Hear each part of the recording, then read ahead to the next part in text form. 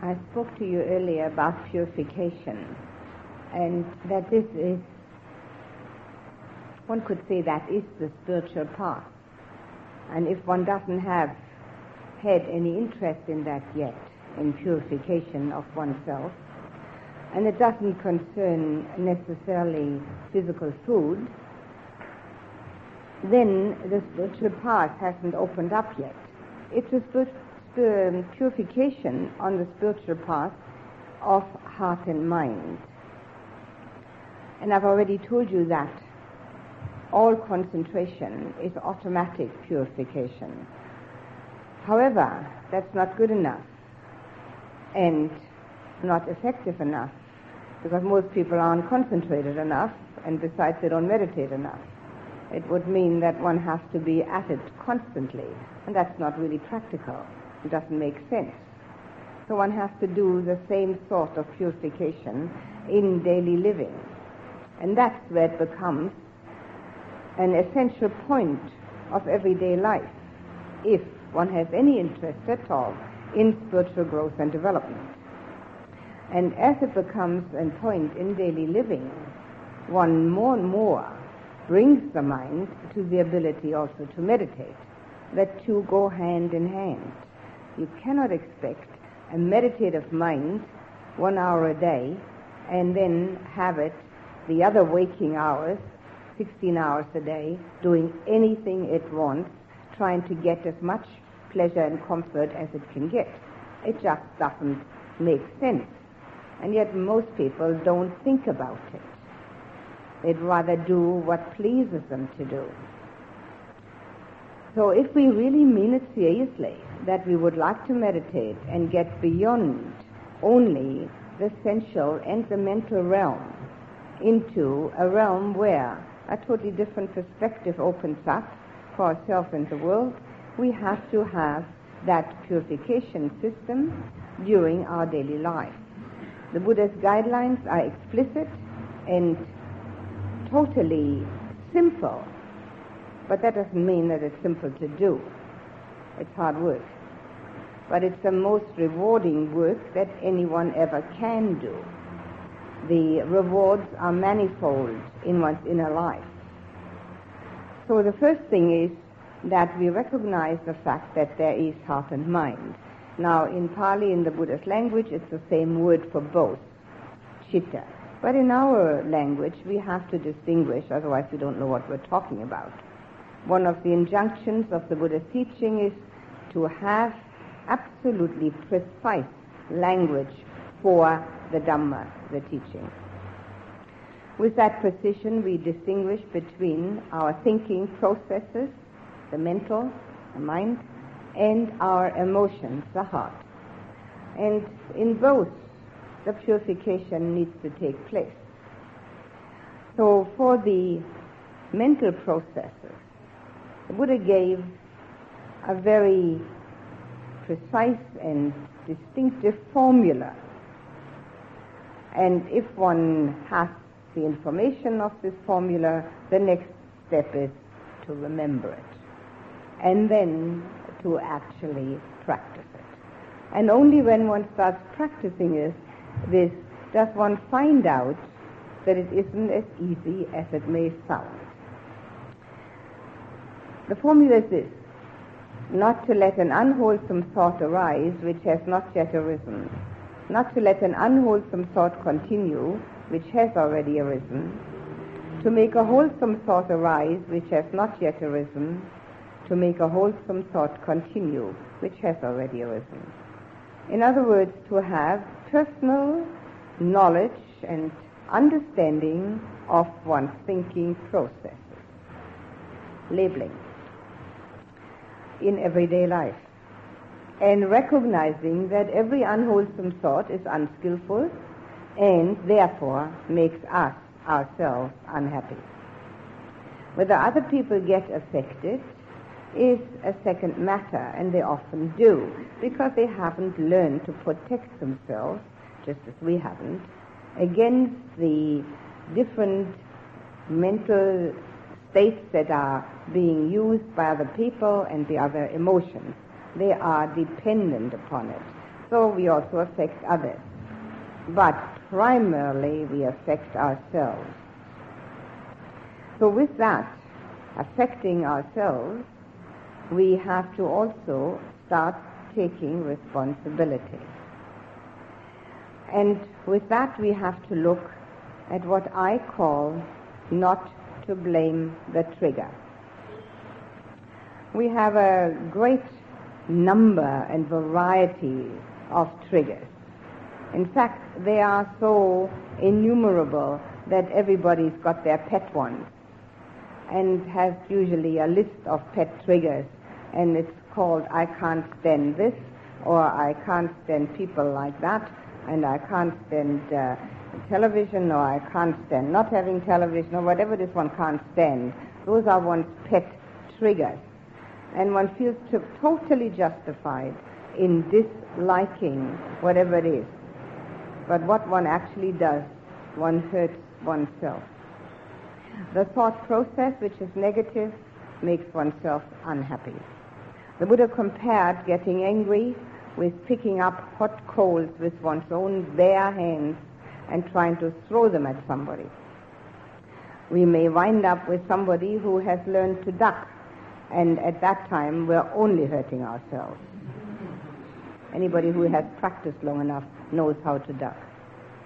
So the one who picks up the hot coals is the one who gets burned. And everybody has been burned. And unfortunately, we don't even believe in this very old saying, the burnt child chides the fire. We keep on having the same fire over and over again. We get angry over and over again because we believe that the triggers are at fault and not the anger. So what we can do in the first place is to recognize our own responsibility. Only if we do that do we start practicing. Practicing doesn't mean sitting on a little pillow. That's just one part of practice. One single part of a variety of purification. That doesn't mean practicing. It just means sitting on a pillow. That's all it means. And it may mean anything. It may mean daydreaming. It may mean actually trying to be concentrated. It may mean that one goes along with one's friends. It may mean anything at all. But it doesn't necessarily mean practice. So we have to first recognize the fact that we ourselves are responsible for whatever happens in our inner life.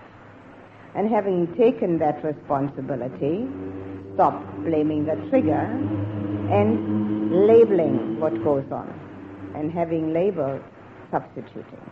So if an unwholesome thought, which has not yet arisen, is liable to arise, it takes a great deal of mindfulness to recognize that.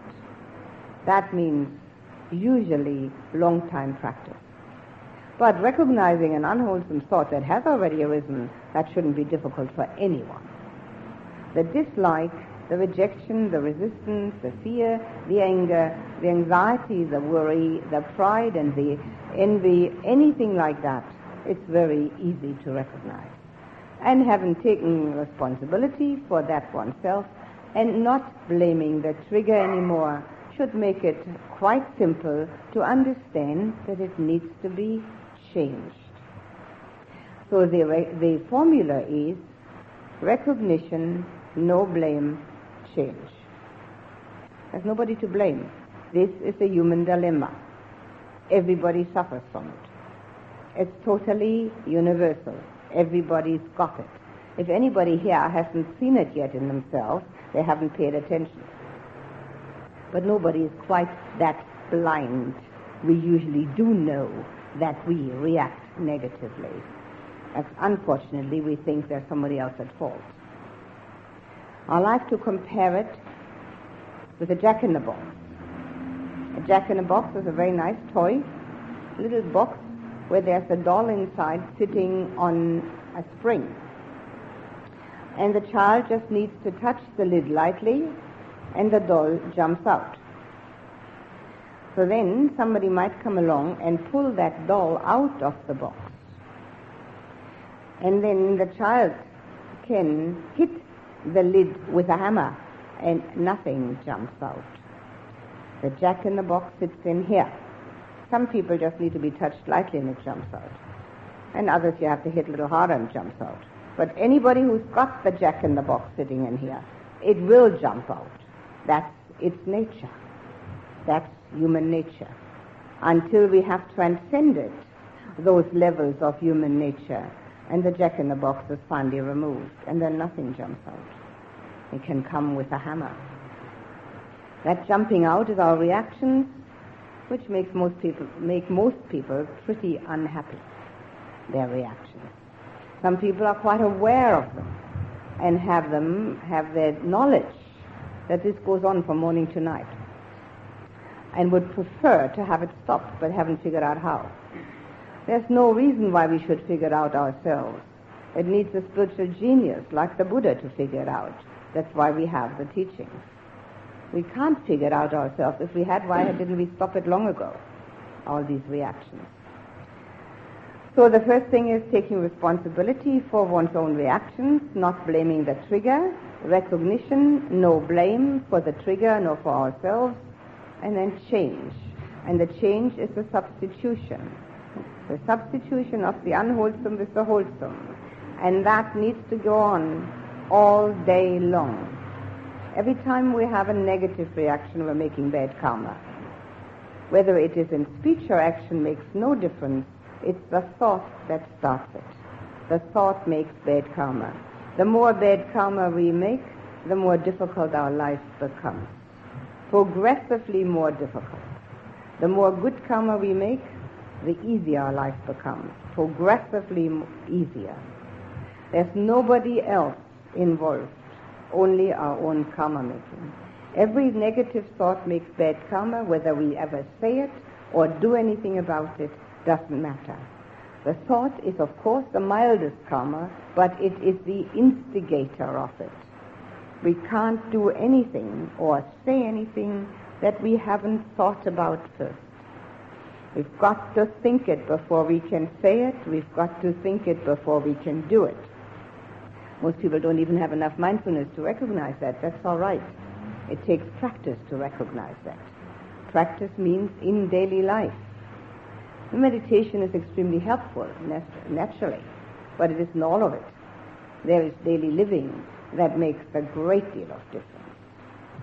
And most of our life goes on in daily living, doesn't it? And very little of our life goes on in meditation. So if we rely on that little to change the lot, that's not sensible, is it? It's the lot that can change the little. So from morning to night, we live our daily life.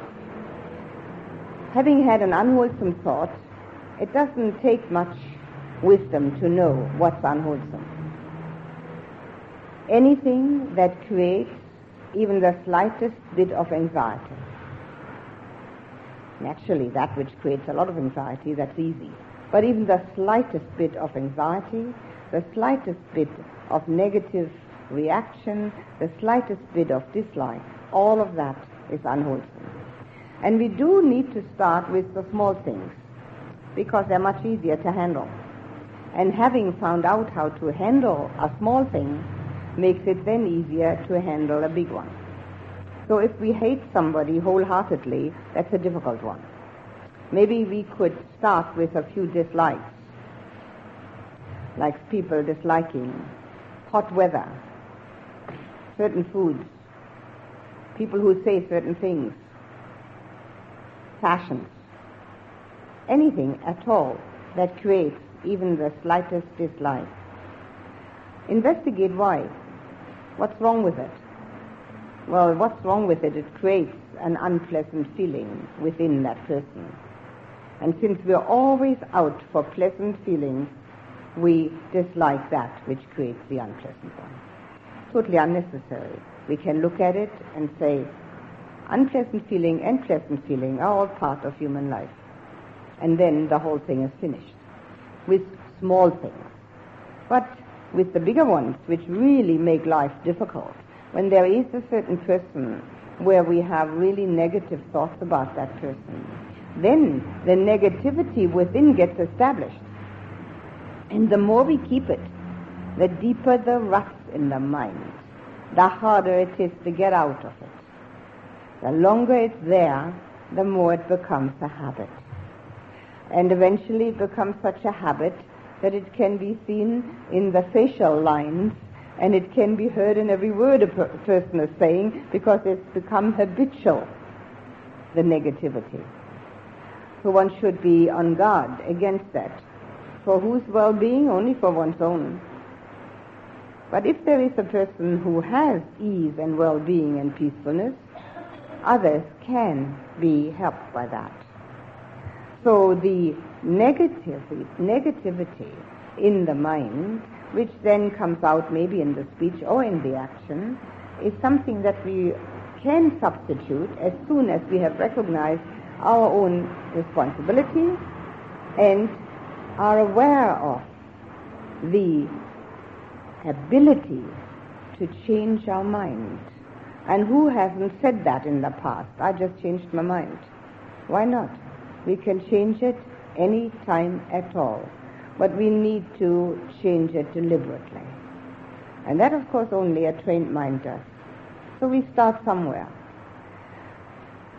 The first time you do it, have some negativity in the mind, and you deliberately change that, you will feel a great sense of relief and a great sense of self-confidence. Look at that. I could actually change it from the unwholesome to the wholesome. It works. Having had it work once, it obviously will work again. It will not work every time.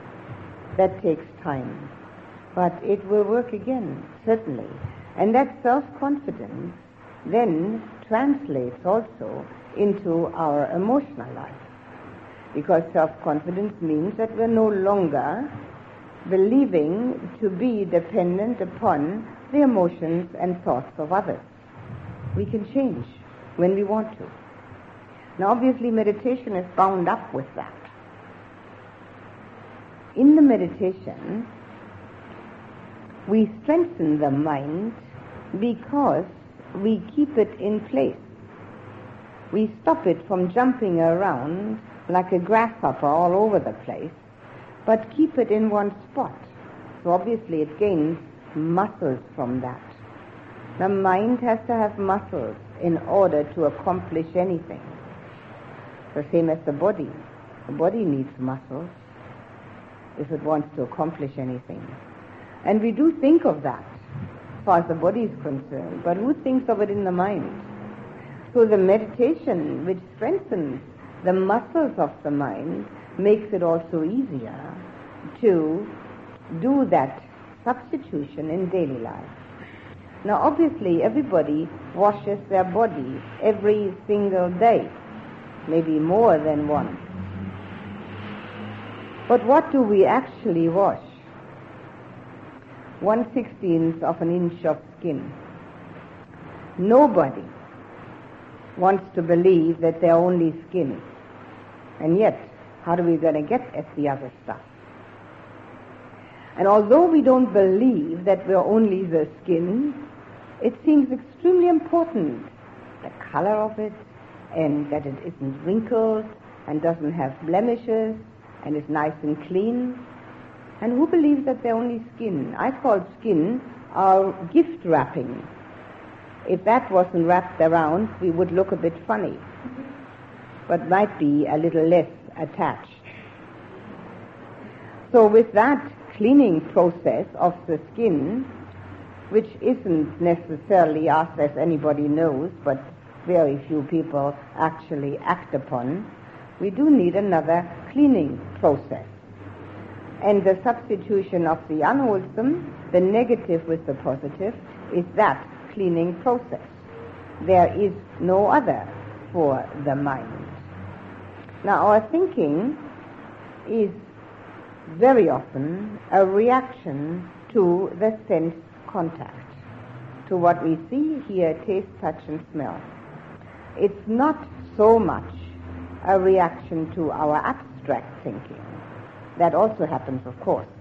But during daily living, it's very much bound up with the sense contact and very much bound up with being judgmental. But it is quite obvious that we haven't been asked to be judge and jury in this life, that we're all self-appointed. And self-appointed judge and jury is totally illegal. So all the time we're judging and discriminating. It is making it all up. We are making it all up.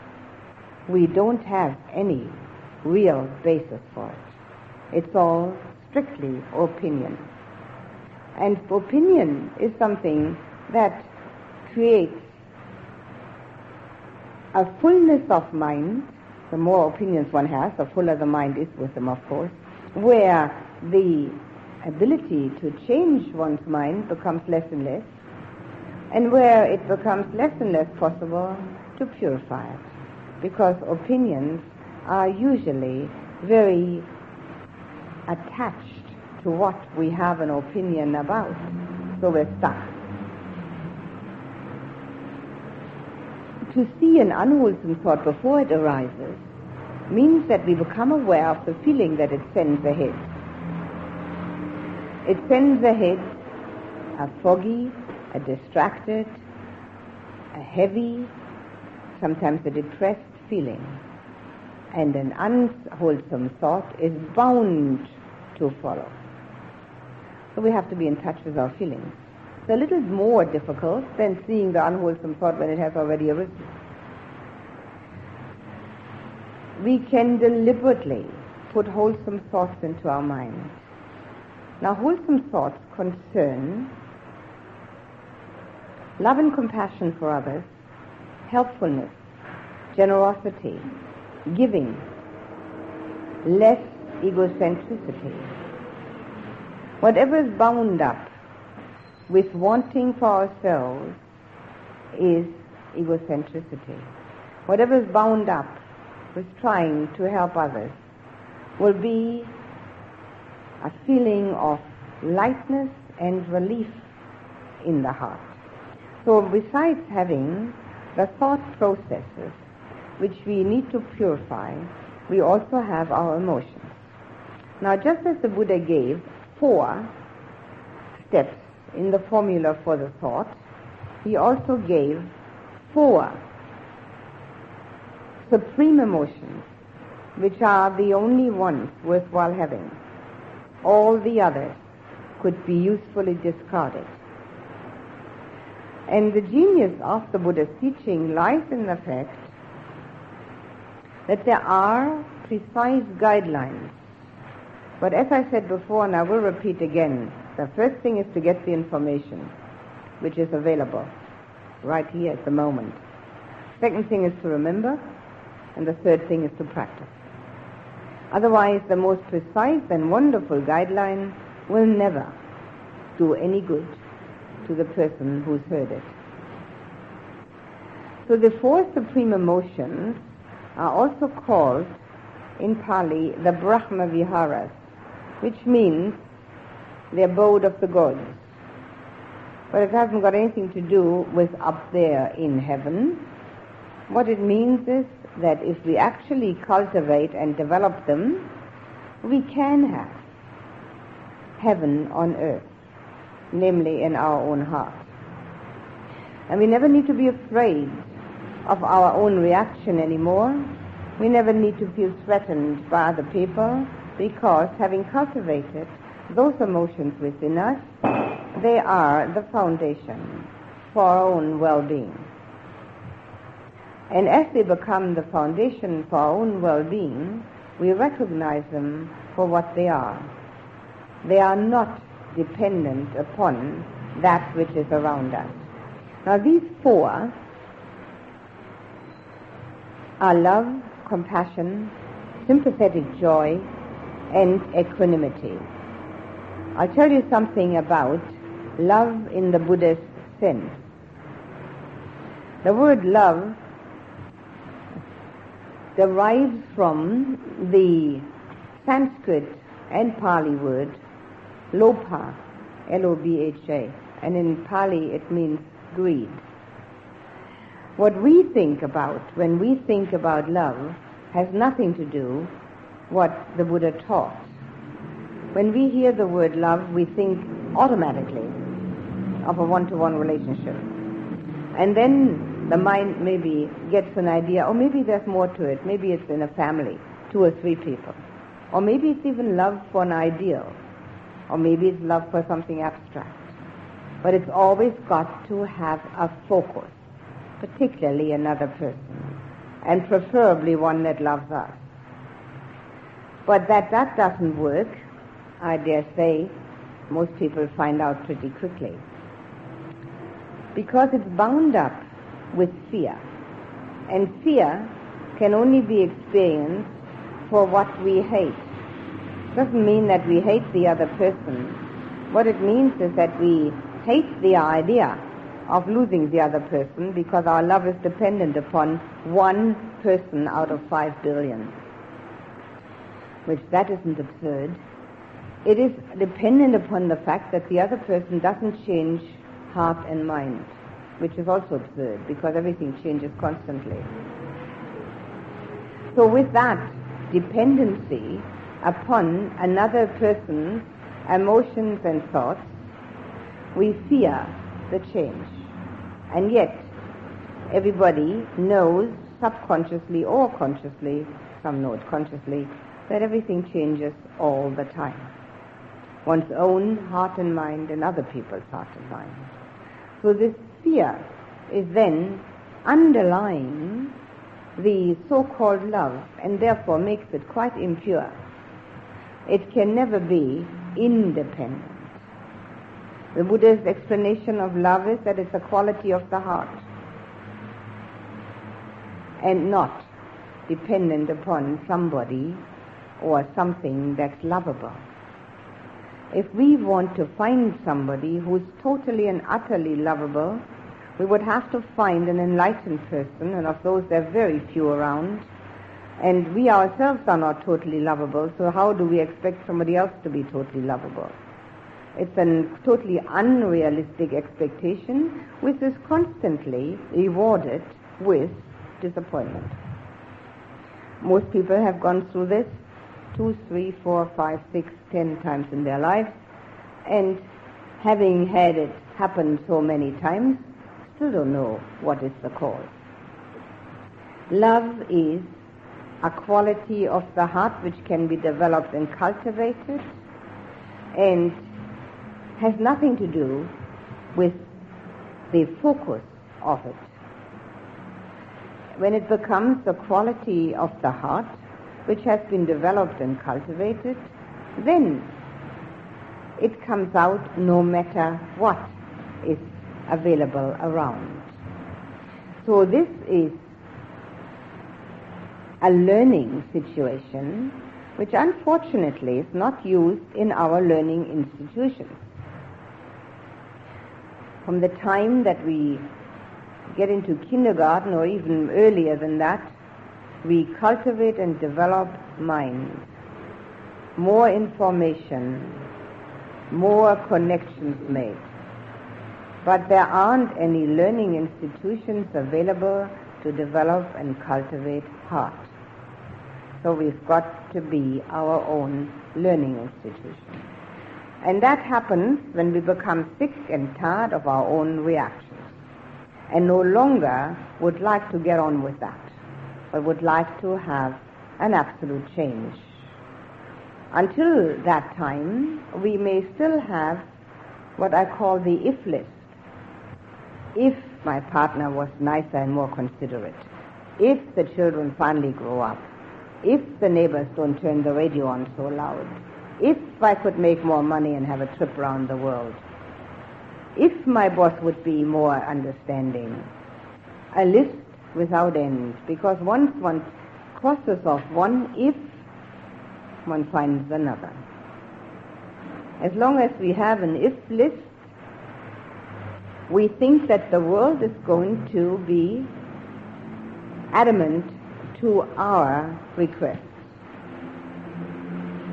Only when we find that we have exhausted most of the ifs and have understood that the rest of them aren't going to do it either, then we will start being our own learning institution.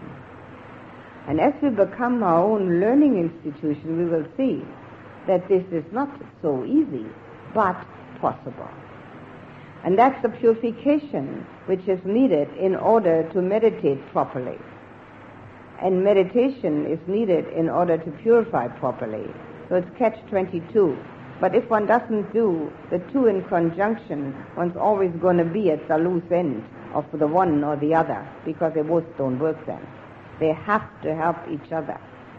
So meditation can never be practiced outside of the context of a spiritual practice in daily life, which does not mean rites and rituals, but means purification of one's own self. If we have finally come to the point where the if list is no longer important, if the world has been seen for what it is, a place where things constantly change, and where we can only satisfy the senses and nothing else, then we will start. And we will start this development within ourselves. And starting this development within ourselves is a daily challenge. All of us meet people everywhere, every day. Sometimes more people, sometimes less. Everybody meets people that they're not particularly fond of. Sometimes one meets people that one doesn't like at all. And others that we meet are those that we desire. None of that cultivates unconditional love. On the contrary, the one creates the desire to be loved, which is also an absurd undertaking, because to be loved is the love of another person and not our own. And also,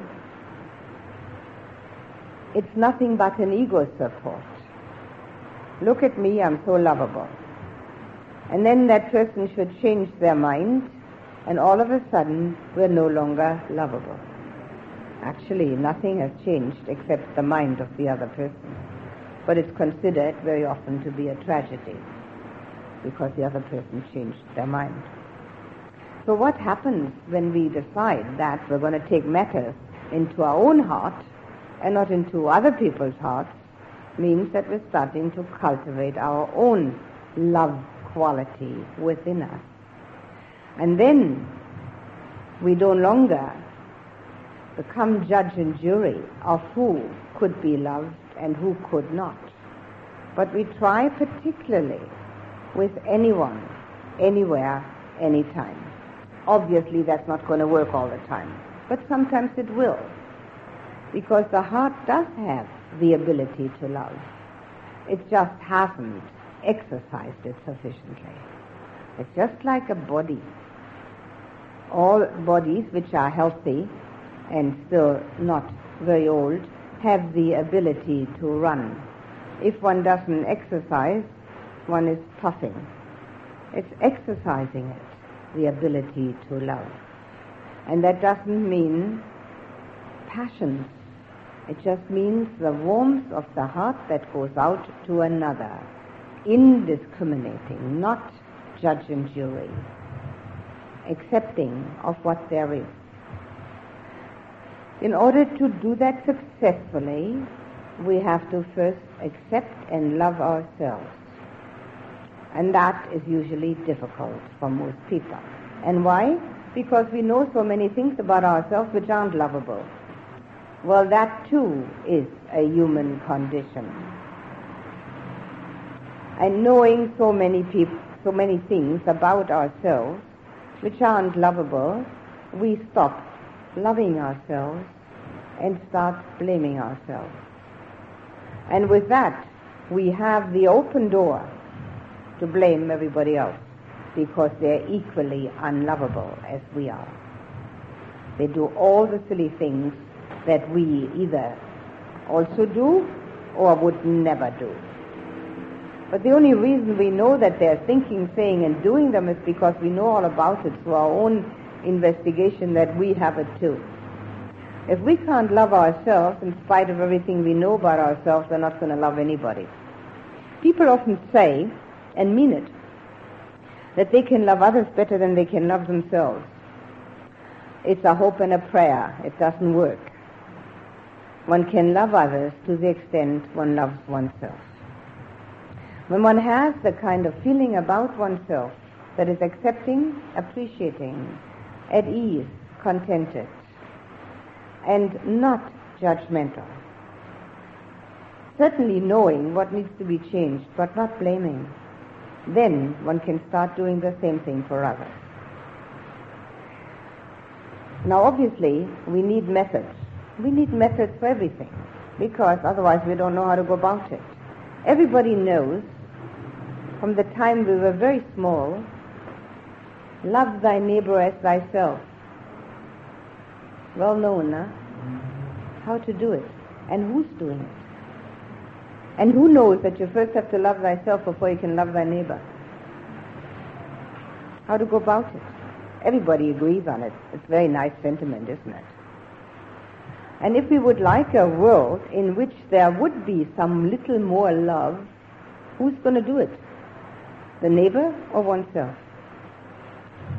If not me, who? If not now, when? Is there any other time? The mind, as you must have noticed in meditation, loves to go to the future if it doesn't happen to be occupied with the past. The future is the yet to come. It never arrives. When it arrives, it's always the present. Tomorrow never comes. When it comes, it's always called today. There is no future. It's only present that can be lived. And if we want to live our life, and everybody thinks they do, we've got to stop thinking about it. We've got to experience it. And as we experience it, it's got to be this moment. We can't experience the past, it's all gone. We can't experience the future. It may never come. Who knows? People don't have a written guarantee how long they're going to live. Maybe over any time. So if we really want to live life, we've got to experience it. And if we want to experience it, we've got to learn to be here now. And if we can be here now, we can also meditate. We can put the attention on this moment, and that's when the breath is going, this moment. Well, the same is with our qualities of loving ourselves. There's no future. There's only now to do it. And if we harp on all the negative qualities that we know about ourselves, we'll never learn it. We have to learn to love ourselves in spite of them. Just like a mother loves her child, no matter how very disobedient the child might be. All children have negative qualities, and just because of that, the mother does not withdraw her love. If we could have that kind of attitude towards ourselves, we would have a better chance of living with love in our heart. If we would like to see the world a little better than it is at this moment in time, there's only one thing to do, to purify oneself. It's the only one that we have any jurisdiction over oneself. All the other people will have to do their thing. We are doing our thing. We can talk about peace, we can talk about love. If we don't feel it, it isn't there. It's as simple as that. And the loving feeling can have as its seedbed love in the family, but only can be useful if it is considered to be a seedbed. If we can see that its greatest drawback to being pure is attachment, because whatever we're attached to, that we are stuck to. And wherever we are stuck, we can't expand. If we can't expand our heart, it's going to stay as contracted as now. And as it stays contracted, we'll always look for the one, or the two maybe, that we can love. Is that enough? On a planet with 5 billion people, is that enough in a universe of which we are part? Just one? How can that be enough? If we use the family love or the partnership love as a seedbed, at least we know that we're what it feels like to love. Well, that's a big advantage already. And then we can also see the drawbacks in it, because we want to be loved back. And very often we feel shortchanged because we're not getting as much as we're giving, we think. We're using love as a marketplace commodity where you get exactly the value that you pay for.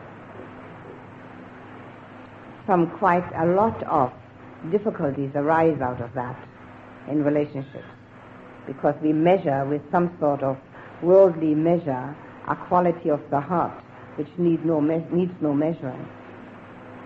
So if we can see that loving in the family or in the partnership or relationship at least shows us that there is this warmth of feeling, and then we try to use that indiscriminately, unconditionally, and expand it to others, those around us, not those that we think of in far distant places like Africa.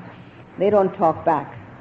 The ones that are right around us, that are near us, that could possibly say something we don't like, that could possibly do something we don't like, and yet we try to cultivate the same kind of feeling for them as we have for those that we already appreciate.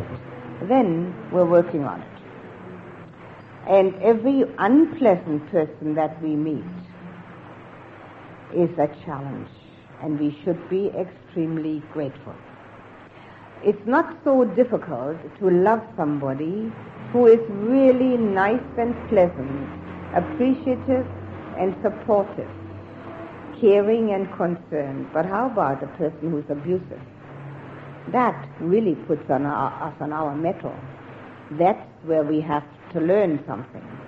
And if we can't do it, it doesn't matter. We just see that this is a bit beyond us and that we still have to learn a bit more.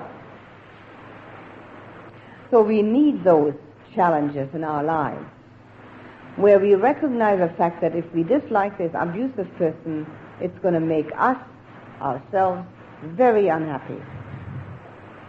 We can't be at ease, we can't be at peace. And if we're not at peace, then of course we are adding to the lack of peace in the world. If we are loving and peaceful, we're adding to the love and peace in the world. We are not alone on this planet. We're not alone in the houses we live in usually. Certainly not alone in the towns and the villages and the cities that we live in. There are people everywhere. We are not only doing this for ourselves. If there's love in the heart, we're adding to the love that is in existence. And if we do that, it may be a little easier.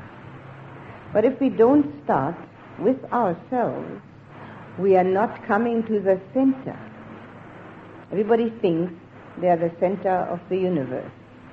Obviously it's absurd. There couldn't be 5 billion centers of the universe. Everybody knows it's absurd, and yet everybody thinks it anyway. It's all right. We keep on thinking these things because they're emotionally the only thing that really works for us. So we're in the middle of it all. Well, if we don't love the middle, how are we going to love around this middle? It's very important that this love that we have for ourselves is also tinged with wisdom, just like a mother loving her child.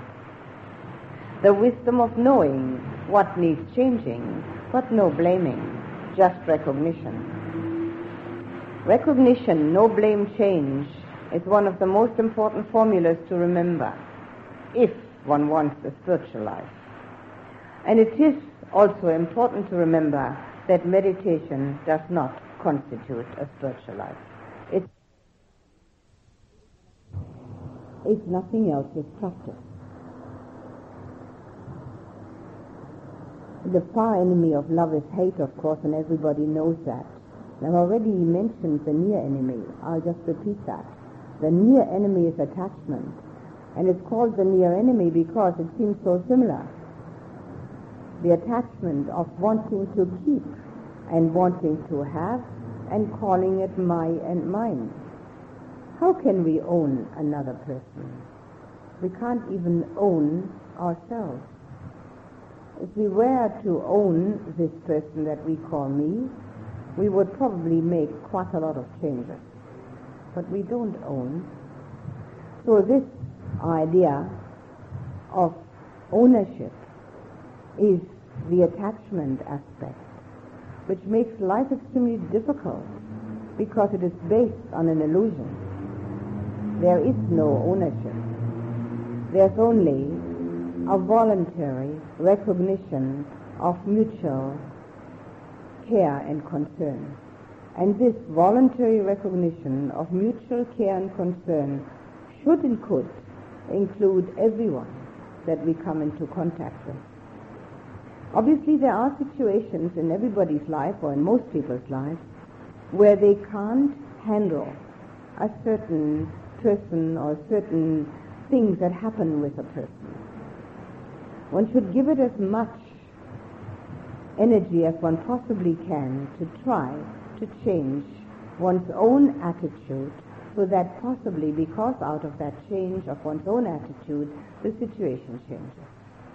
But if it doesn't, and if one finds oneself getting more and more negative, and there's no real gain in love in one's heart, one may have to leave that situation. That too is possible.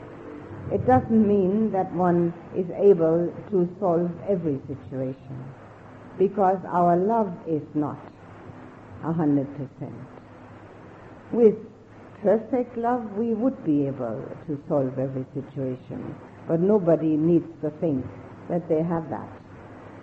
It is the prerogative of an enlightened person, and for that, every situation would be all right. But for us, we can admit that there is a situation which is beyond us, but not blame the other person involved. It's just beyond us. We haven't practiced enough. So maybe one day when we have practiced enough, we can come back and then we are able to handle that situation. All these things are possibilities. But what is the most important aspect is to practice at all times under all circumstances that feeling of mutual care and concern, because we are mutually interdependent. And if we are the ones that are having the love, then of course we're not threatened by other people's hate. We're not threatened by other people's dislike. We feel totally safe and secure in that feeling of love within. And the work on that is something that anybody and everybody can do. We don't need any special situation, any special teaching, anything at all. It's something that we can just try to establish, just as we have always established, knowing more in the mind, knowing this and that, finding out here and there, always wanting to know more. Now we can establish wanting to love more. And when we do that, we will find that we are the ones that gain the most. The more we love, the more love we've got. Not because somebody loves us, that's their love. The more we love, the more love we have in our own heart. It's the only common sense that goes with that. Before we start our meditation, if you have any questions about this or anything else, this is the time to ask them.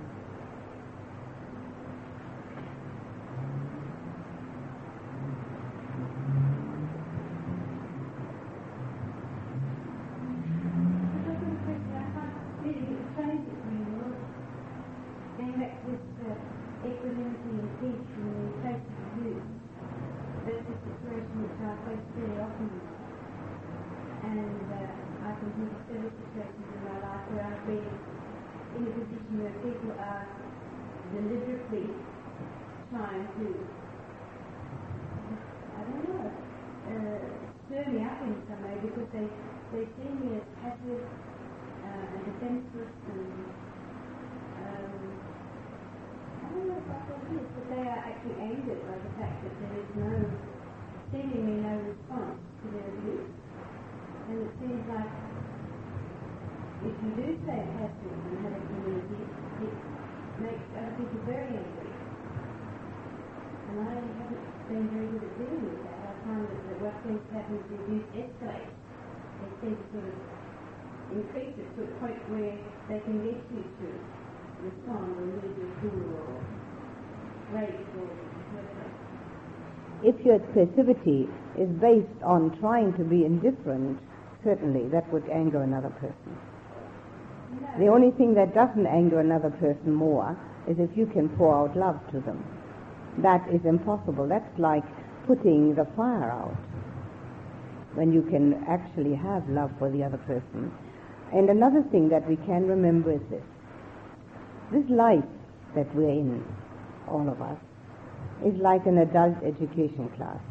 It's the only way to look at it. If we look at it that way, then we know what to do with it. Now, when we went to school or university, we had our exams. And they were nice enough to tell us when they would happen and what the topic would be. So we could bone up about it. In life, nobody tells you when it happens, and nobody tells you the topic.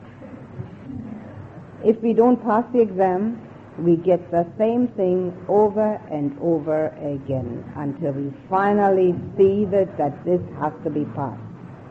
So if we get the same thing happening again, it's very important to remember, must be the same exam again, it just has a different name this time. Last time was called John and this time it's called Peter. So, and then having passed it maybe, then we don't get it again. Or if not, we'll get it again, just like we did in school. Have to go through the same class again. That's the most useful way of looking at our life in this world and all the potential and sometimes real abuse that is meted out and the difficulties that everybody encounters. So if that can be helpful, maybe. Can think about it and see if that's of any use. About love and compassion, Yes. and spoken a fair amount about love. Could you explain the difference if There is, between yes. the two, or I would like maybe a definition or your definition on compassion? Yes, there is a great deal to be said about compassion, and I thought maybe I'll leave that till tomorrow. Okay? And it is different, yes. So I'll leave that go, okay? Anything else?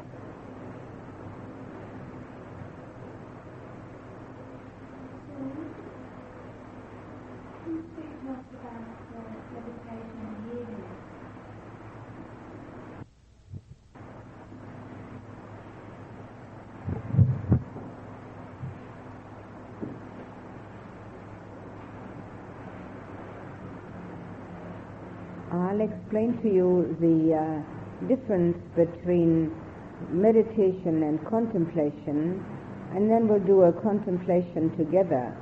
Now, contemplation is an extremely important aspect of spiritual life and of the spiritual path because it's geared towards insight, and the path of the Buddha leads to insight. It leads to the kind of insight which is totally different from the ordinary kind of everyday reality in which everything is embedded in duality. It's either you or me or them and us, it's good or bad, it's tomorrow or yesterday, and within that framework there is never to be found any real satisfaction. So insight will have to go further than that. In order to gain it, we need calm mind, which we try to get by staying on the breath as one of the meditation methods, and insight through contemplation, but also through the fact that we actually label the thought process, which should bring some insight. And in daily life, in labeling our thoughts and emotions, which should also bring some insight. Now, contemplation is only for insight. In contemplation, we take a subject which would have universal truth and relate it to ourselves, and see whether it has significance. And not only that, but how we can use it, that truth, how we can use it to have a different attitude towards ourselves and the world around us. Our attitudes are causing our problems. The attitudes that we have are concerned with getting, whatever it may be that we want, getting happiness, getting peace, getting concentration, getting friends, getting love, whatever it may be, it's getting. And that's the worldly way, and it doesn't work. Now, I'd like you to check that out, whether it works or not. There's nothing to believe nor disbelieve.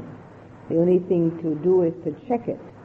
In the spiritual life, there is only one thing to do, and that's letting go. So when we contemplate, we have a chance to see that, whether our preconceived notions, opinions, are for getting something or for letting go. And when we find that they're for getting, we will see that they do not produce peace of mind.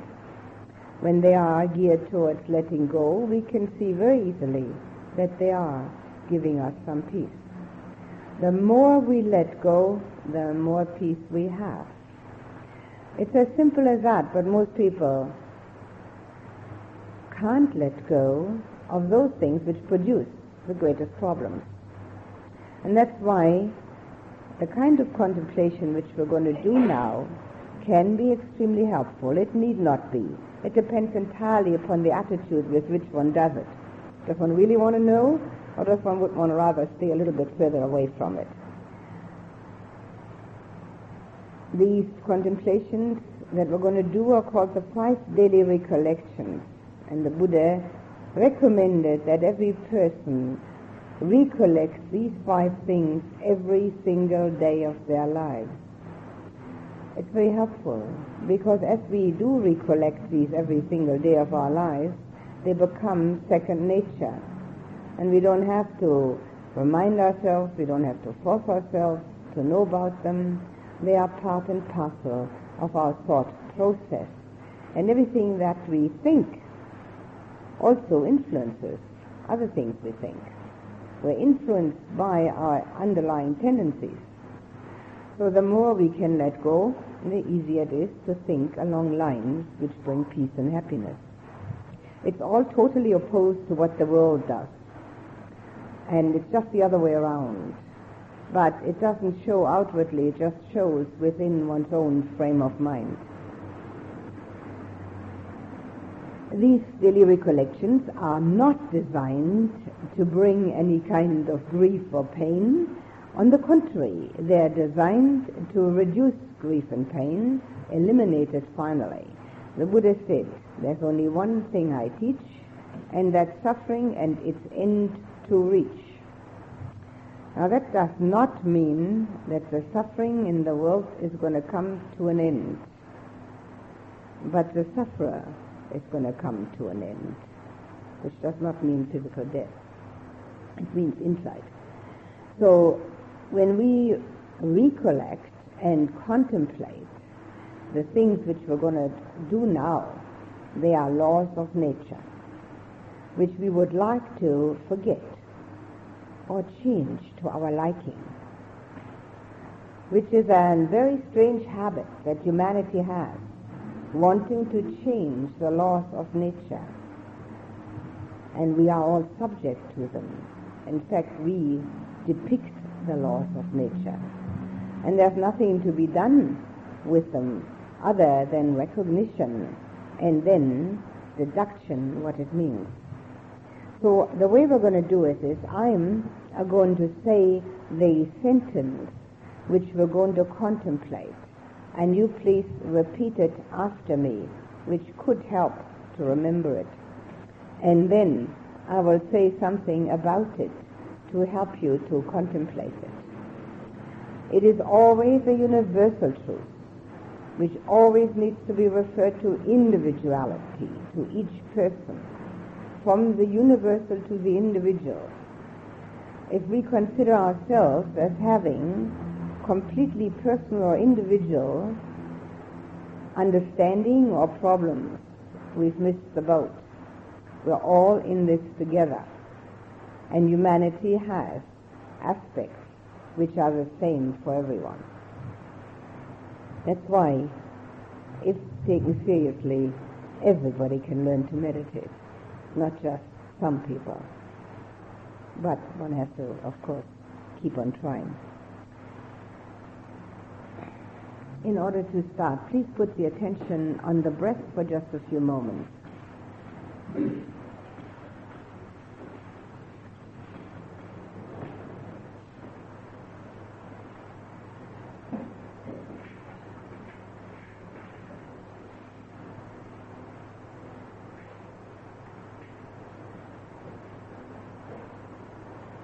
Now please repeat after me. I'm of the nature to decay. I have not got beyond decay.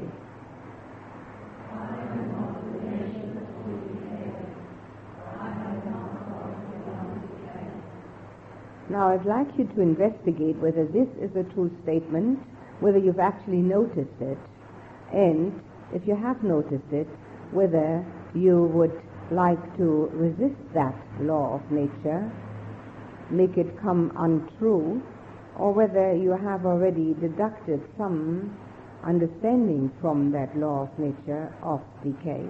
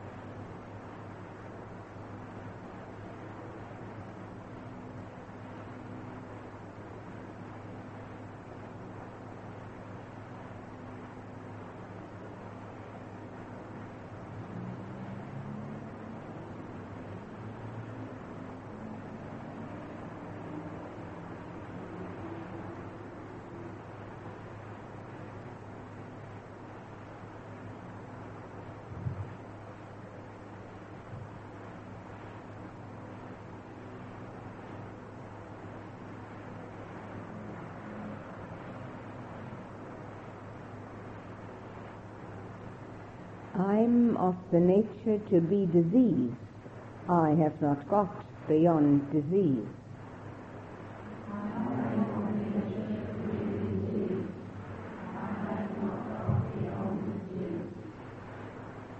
Now with that is not necessarily the sickness of the body. It can be the unease, the dis-ease of the mind. And we can investigate whether one has had that happen in the past or in the present, and one can see whether it has any causes lying in oneself. And if we can find that it is happening, that there are causes for it, one may actually see also that the mind is the more active member between mind and body.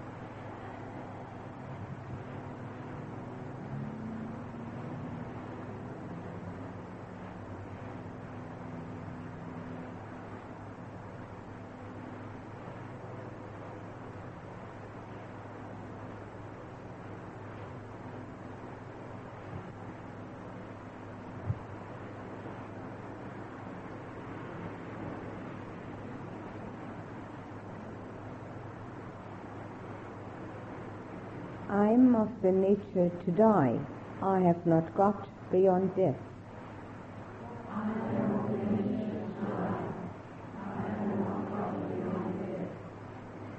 Well, obviously we need not investigate whether this is true. Everybody knows it. But what we do have to investigate is whether we live our life knowing that and therefore choosing the right priorities, and whether we're ready for it at any given time, which could be now.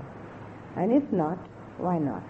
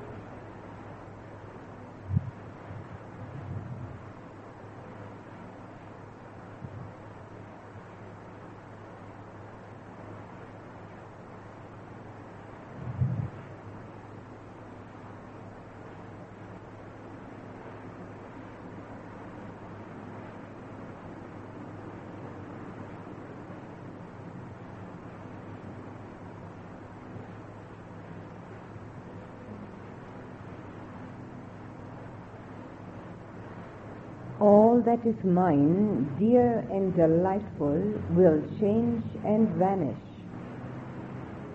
All that is mine, dear and delightful, will change and vanish. Here we need to investigate whether this has been true in the past of people that we called mine, situations, experiences, feelings, thoughts, material belongings. Have they changed or vanished? And if it is true, what about that? What we hold dear now? Are we determined to hang on to it? And what about our own body and mind? Will we be able to hang on to it?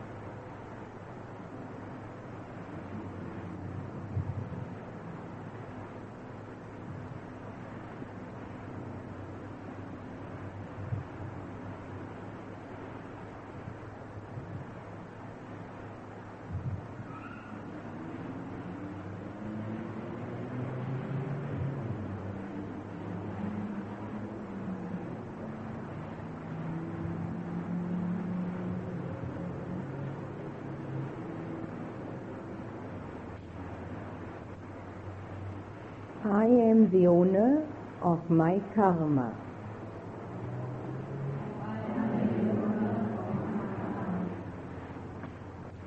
If we contemplate that, we can find that we need to take responsibility for everything that happens to us in this life, because we own the effects of the causes that we have put into motion.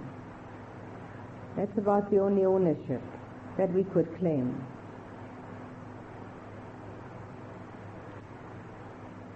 Are we really taking responsibility?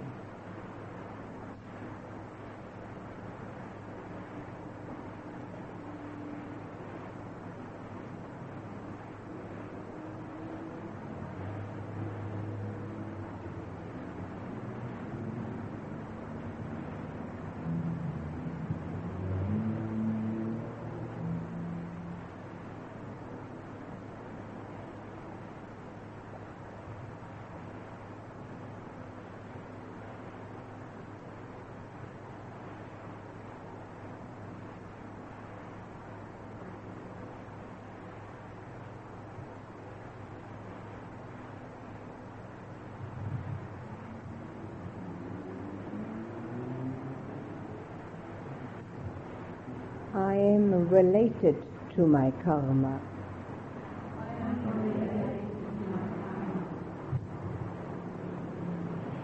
We can look at it this way: it's the closest relationship that we will ever have, and it's the one that we have to come to terms with, because we are that relationship ourselves.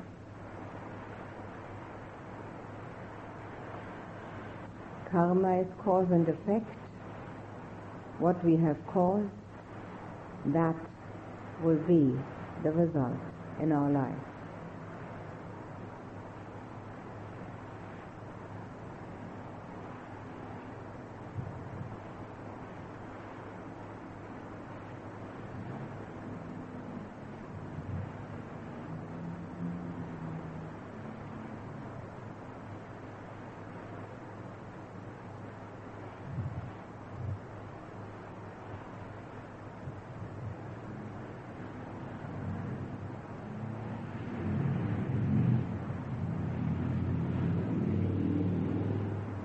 I live supported by my karma.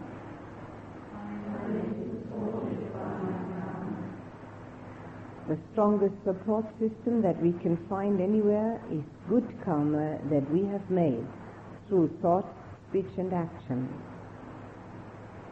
The strongest support that is possible.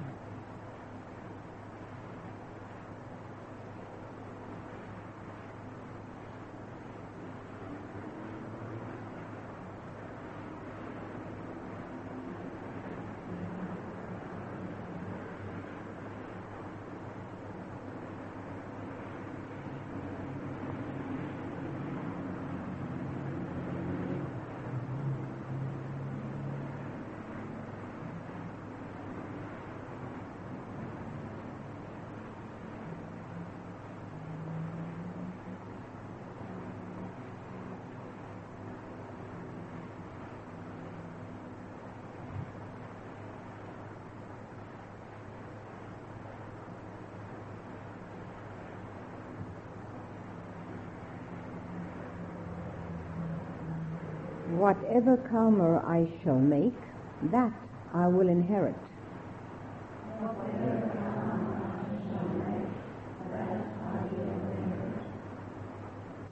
If we would like to have a valuable inheritance, it's entirely up to us ourselves to manufacture that. And that brings us to this moment, because we're making karma in every waking moment. It's our intention, which is sometimes not even known to us. This can create, if it is contemplated properly, can create in the mind a determination to make good karma and more of it.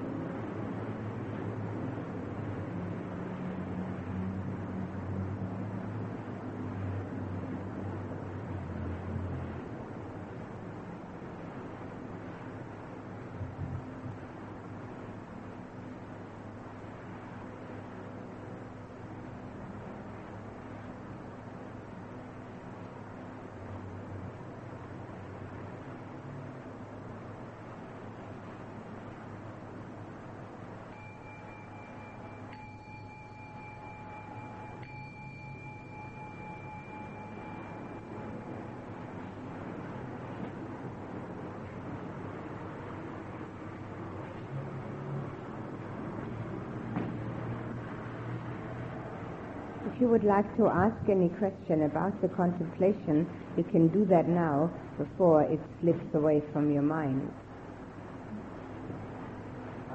All of this karma contemplation seems to run together very closely with how the way of teaching between the children. They are very closely related. Yes, they certainly are.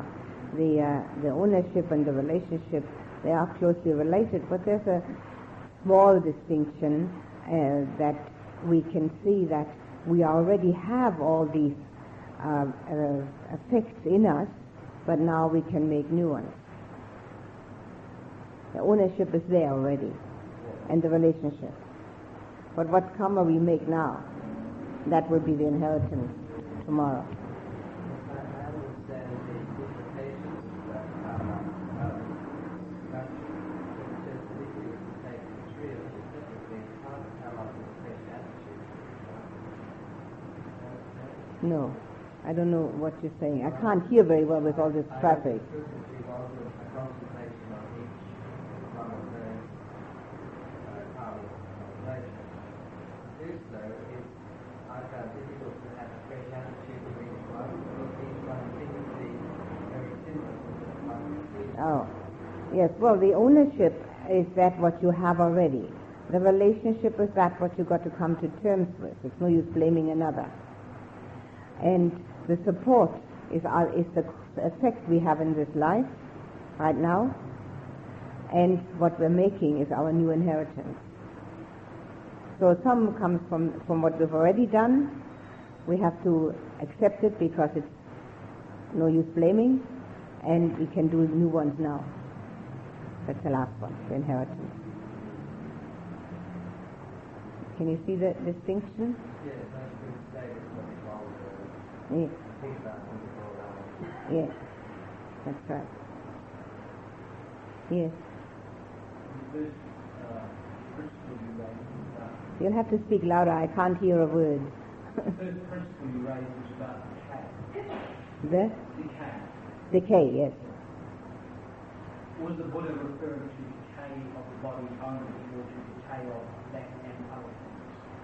It's primarily, in this case, the decay of the body, but you can refer to it also as a decay of the mind, because the Buddha also said that unless you grow in spiritually and mentally, of course, and emotionally, you go backward. There's no standing still.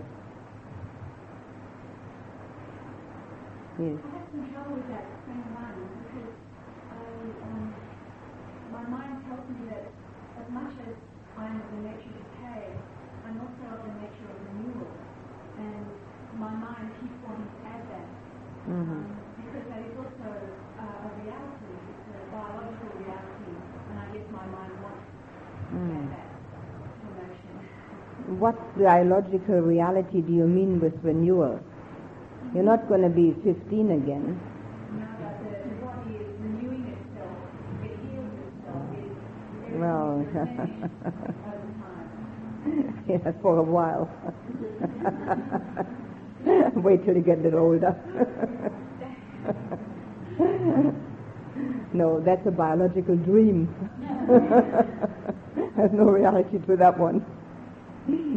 Have you looked at old people lately? Because it's my understanding that it is biologically accurate to think that the body does renew itself. In minor matters sometimes, sure. But why does it get older and older and older and dies?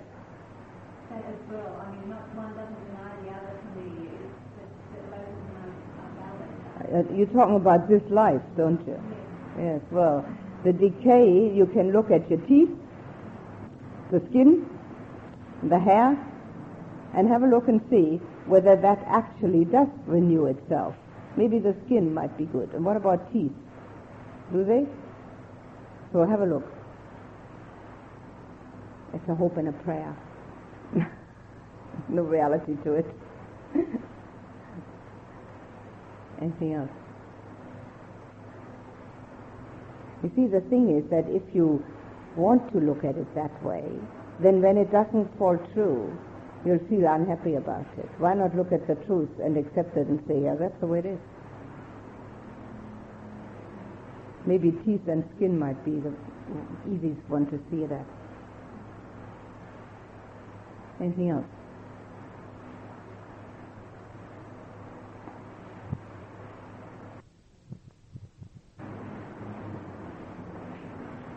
We'll do a guided loving-kindness meditation now, which is another method and sometimes very effective. In order to get started, please put the attention on the breath for just a few moments.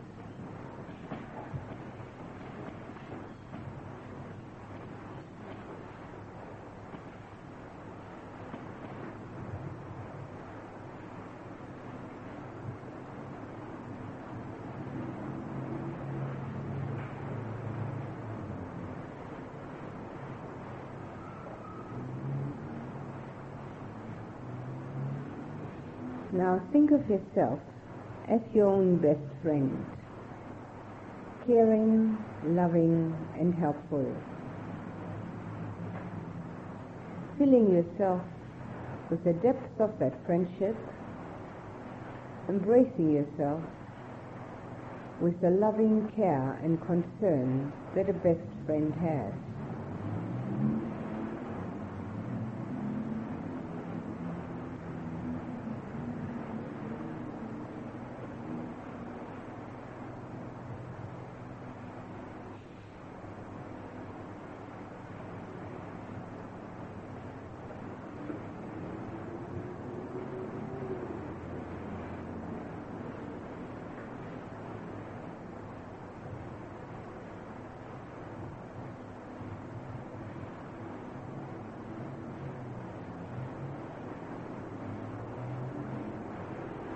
Think of yourself as the best friend of the person sitting nearest you in this hall.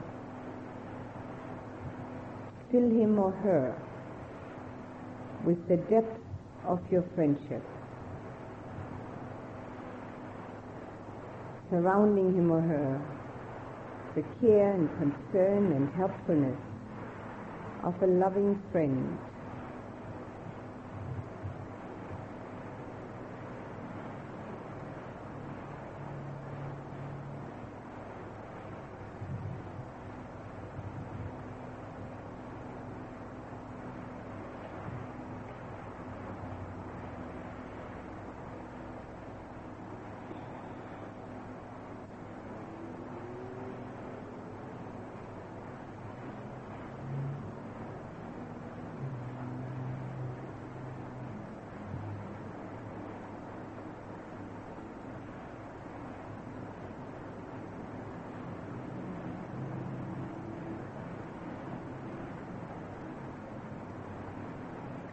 Now think of yourself as the best friend of everyone here, taking everyone into your heart, being caring and concerned about each one here,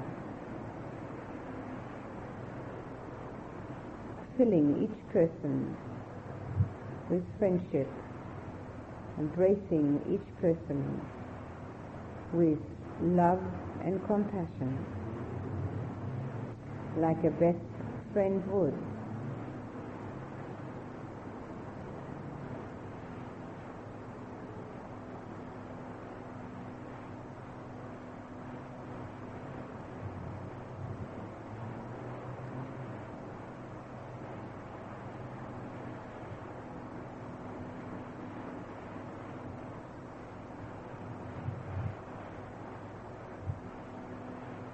Now think of yourself as the best friend of your parents, filling them with friendship and gratitude from head to toe, and embracing them with love and helpfulness and care, like a best friend would feel.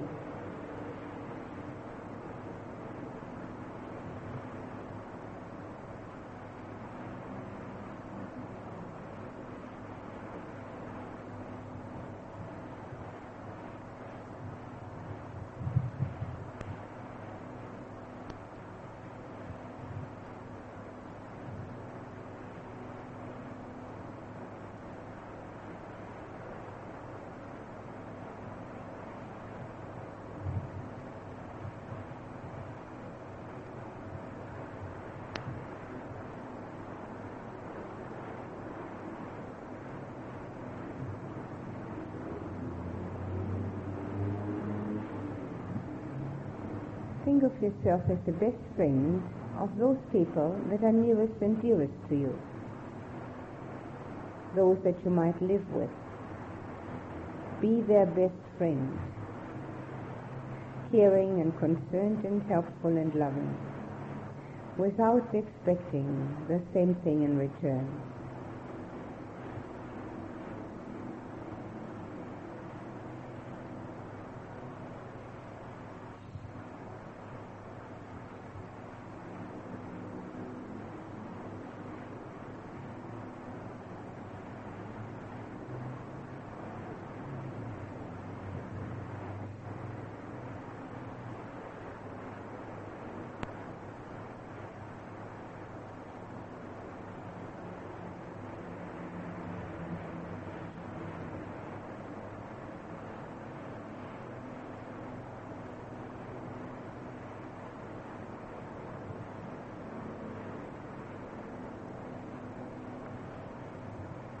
Now think of all your good friends and be their best friend, at their disposal, wanting to help, having a deep and profound relationship with them. Fill them with your friendship, surround them with your love, not expecting to get the same back.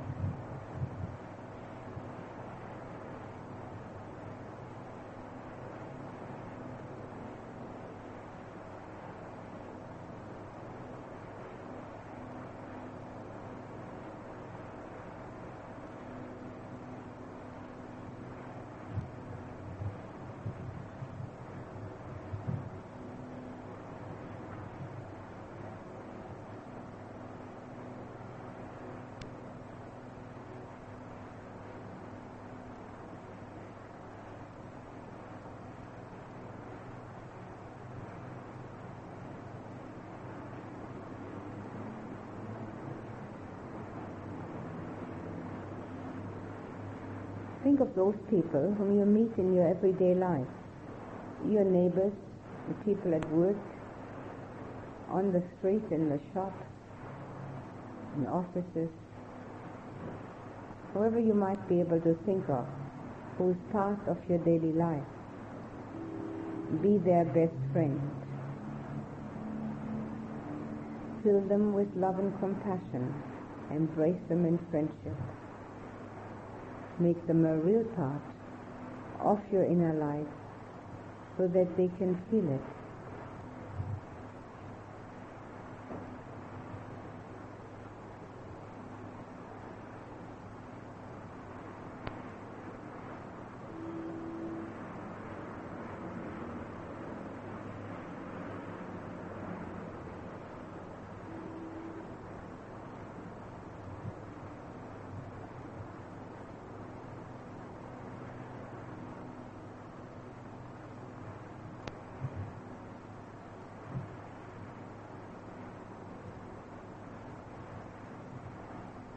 Think of anyone whom you may find difficult, or if there is no such person, anyone towards whom you're quite indifferent, and make that person also your friend. Be that person's best